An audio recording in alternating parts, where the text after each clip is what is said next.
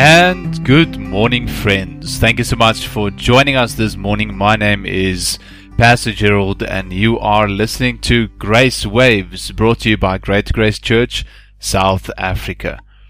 Well, friends, I trust that you had a wonderful weekend, and as some of you might or might not know, but at the end of this month, Great Grace Church, South Africa will be having our annual international conference. And the theme for the conference this year is Born of the Spirit, in John 3 verse 5. And the conference will be taking place from the 1st to the 5th of November, right here in Pretoria. And therefore, leading up to the time that we have the conference, we'll be covering some of the topics relating to the theme of this conference.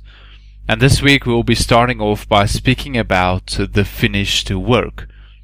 Now, you see, we cannot even start to understand what it means to be born of the Spirit if we do not understand the finished work.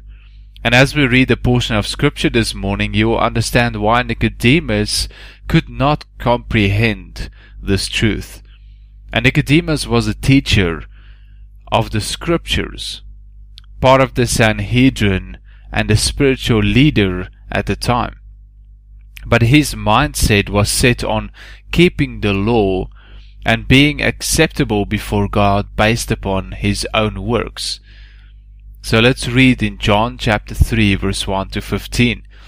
It says, "There was a man of the Pharisees named Nicodemus, a ruler of the Jews. The same came to Jesus by night and said unto him, Rabbi, we know that you are a teacher come from God, for no man does these miracles that thou dost, except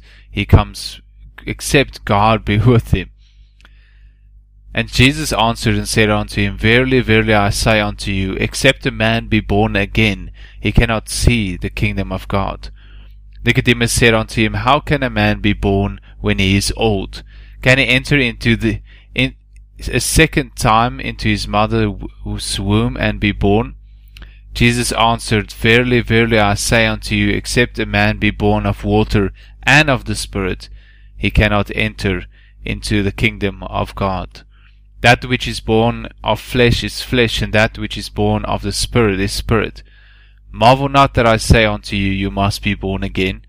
The wind blows where it wants, and thou hearest the sound thereof, but cannot tell where it comes from, and where it goes.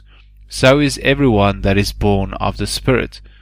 Nicodemus answered and said unto him, How can these things be? And Jesus answered and said unto him, Are you a master of Israel, and you know not these things? Verily, verily, I say unto you, we speak what we know, and testify that we have seen, and yet you receive not our witness. If I have told you earthly things, and you believe not, how shall you believe when I tell you heavenly things? And no man has ascended up to heaven, but he that came down from heaven, even the Son of Man which is in heaven. And as Moses lifted up the serpent in the wilderness, even so must the Son of Man be lifted up, that whosoever believes in him should not perish, but have eternal life." So we see that verse 13 to 15, friends, of John chapter 3 is crucial for understanding the finished work. Jesus is the one who ascended up to heaven, and he is the one who came down from heaven also, and he is the one who finished the work. For no man can even ascend into heaven without being born of the Spirit. Our own works can never give us access to heaven, for the Bible tells us that our own righteousness falls short before God. In fact, it is like filthy rags before God. In Isaiah 64 verse 6, it says, But we all as unclean thing, and all our righteousness are as filthy rags, and we all do fade as a leaf, and our iniquities like the wind have taken us away. So what is the finished work? The finished work is the work that Jesus did on the cross. In John 19 verse 30, When Jesus was hanging on the cross after he had received the vinegar, the sour wine, he cried out and said, "It is finished," and bowed his head and gave up his spirit.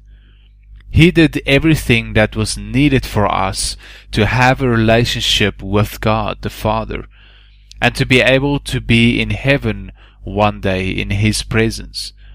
For if we could do the work of righteousness ourselves, there would be no need for Jesus to have died on the cross for us. But we could not, for we are unable to be righteous by our own efforts. Romans 3 verse 23 tells us that we all have sinned and we all fall short of the glory of God. And God knows that we are unable, and therefore, because of His great love for us, He Himself came and finished the work of righteousness. Jesus died on the cross to pay for our sins, to fulfill the righteous requirement of the law, opening the way for us to be saved, not based on our works, but based upon His finished work. Therefore, friends, we can stop trying to impress God with our dead religious works and our good works. And we can start glorifying God by believing in His finished work that He accomplished on the cross. To live and to testify what God has done for us. To know the love that God has for us, manifested on the cross. That is the work of righteousness. And that is the finished work. It is finished, friends.